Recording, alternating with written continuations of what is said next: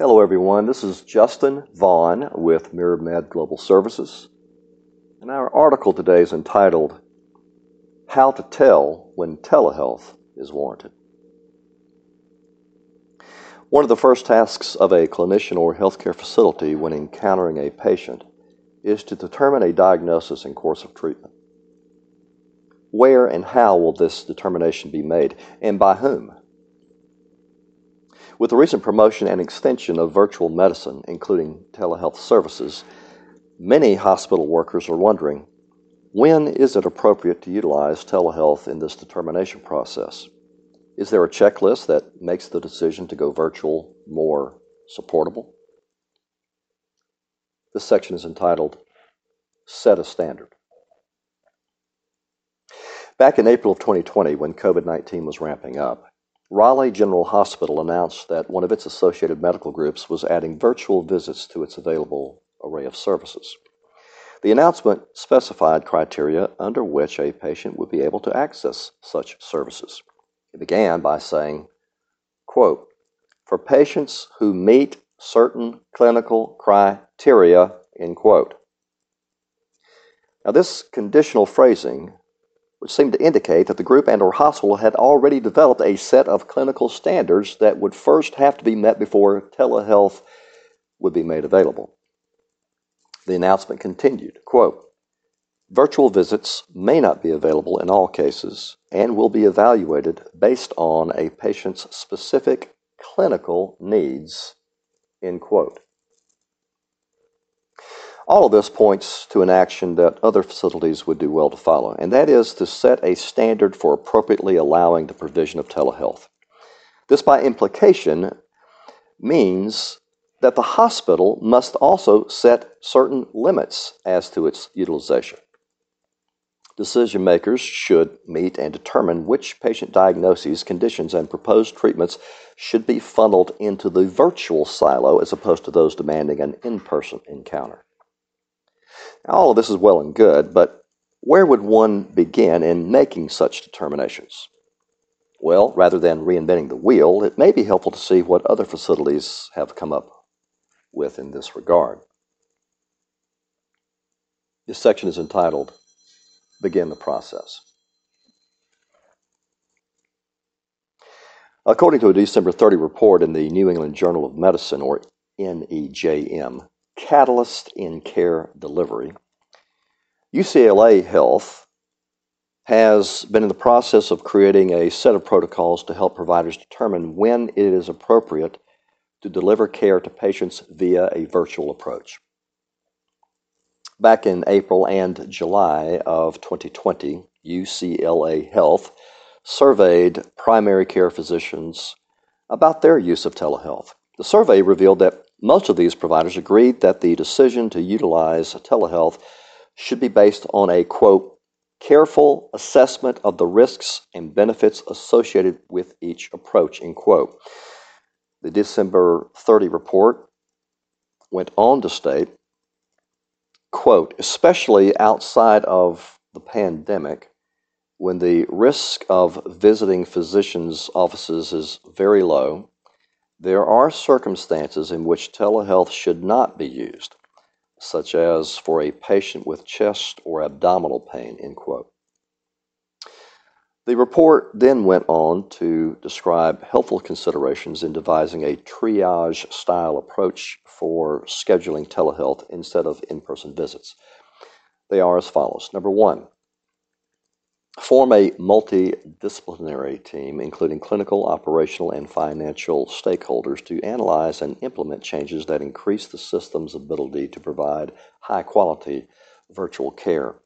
Number two, when developing triage protocols, particularly during an active pandemic surge, consider risks associated with both virtual and in-person care. Consult providers, operators, and patients to identify red flags to indicate when virtual care is appropriate. Number three, establish performance metrics and collect regular feedback from physicians, staff, and patients to continuously improve and refine triage protocols. Of course, these recommendations are just the start of the process. You'll also need to have a full understanding of the Medicare and commercial payer rules involving the prerequisites for and billing of telehealth services.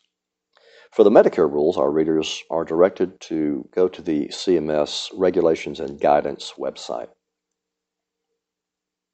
This section is entitled, Develop the Details. One of the basic considerations in determining when telemedicine is warranted was advanced by the World Health Organization, or WHO, which stated the following in a February 2020 advisory. Consider using telemedicine to evaluate suspected cases of COVID-19 disease, thus minimizing the need for these individuals to go to healthcare facilities for evaluation. End quote. So, suspected COVID symptoms is one of the items you will want to include on your telemedicine triage checklist. Another may involve at-risk population groups. Recall that the Centers for Medicare and Medicaid Services, or CMS, provided waivers early on in the viral outbreak in the United States that allowed expanded telemedicine access to Medicare patients, in other words, seniors. Since most studies that seek to find contributing factors in COVID deaths have determined that the elderly are at high risk, seniors, it would seem logical to develop specific protocols for utilizing telemedicine as it pertains to this particular population group. This section is entitled, Consider Some Examples. According to a report in Modern Healthcare, Bergen New Bridge Medical Center in Paramus, New Jersey, created a dedicated telemedicine service for COVID-19 in just, quote, a few hours, end quote. Here's how it works per the report. Number one, patients concerned about the virus dial a hotline for a screening with a nurse. Number two, if the patient needs further evaluation, the nurse will then refer them to a video consultation with an infectious disease specialist. Number three, nurses use the CDC's guidelines to screen patients for COVID-19, which include asking about a patient's travel history and exposure to the virus, as well as their symptoms. Number four, obviously there can be limitations to telemedicine screenings. For example, clinicians wouldn't be able to listen to a patient's lungs without specialized equipment, and definitive diagnoses may require laboratory testing. Therefore, if hospital personnel suspect that one of these patients may have coronavirus, a staff member contacts the Department of Health to coordinate an assessment with the agency's epidemiologist. Another hospital, one located in the state of Washington, has rolled out an online chat box, interestingly, that screens patients who are worried about COVID-19.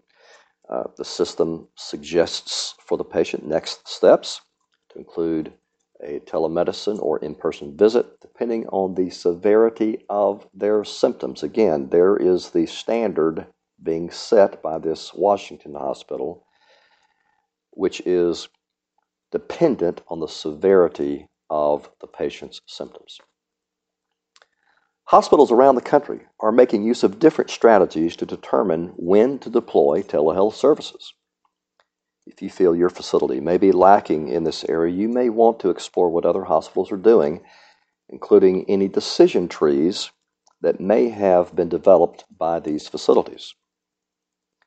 The government has also developed a decision tree in this regard, and it can be seen on page 151 of a CMS resource that can be accessed by going to the CMS website. That website is entitled COVID-19 Frequently Asked Questions, or FAQs in parentheses, on Medicare Fee-for-Service, FFS in parentheses, billing. That's at cms.gov. As we begin a new year, it is our hope at Miramed Global Services that joy and success find their way into the lives of our readers, and that 2021 will be a year of great strides in the fight against disease. Please reach out to us if you have a comment or are interested in our business solutions. Simply go to info@miramedgs.com. Thank you so much.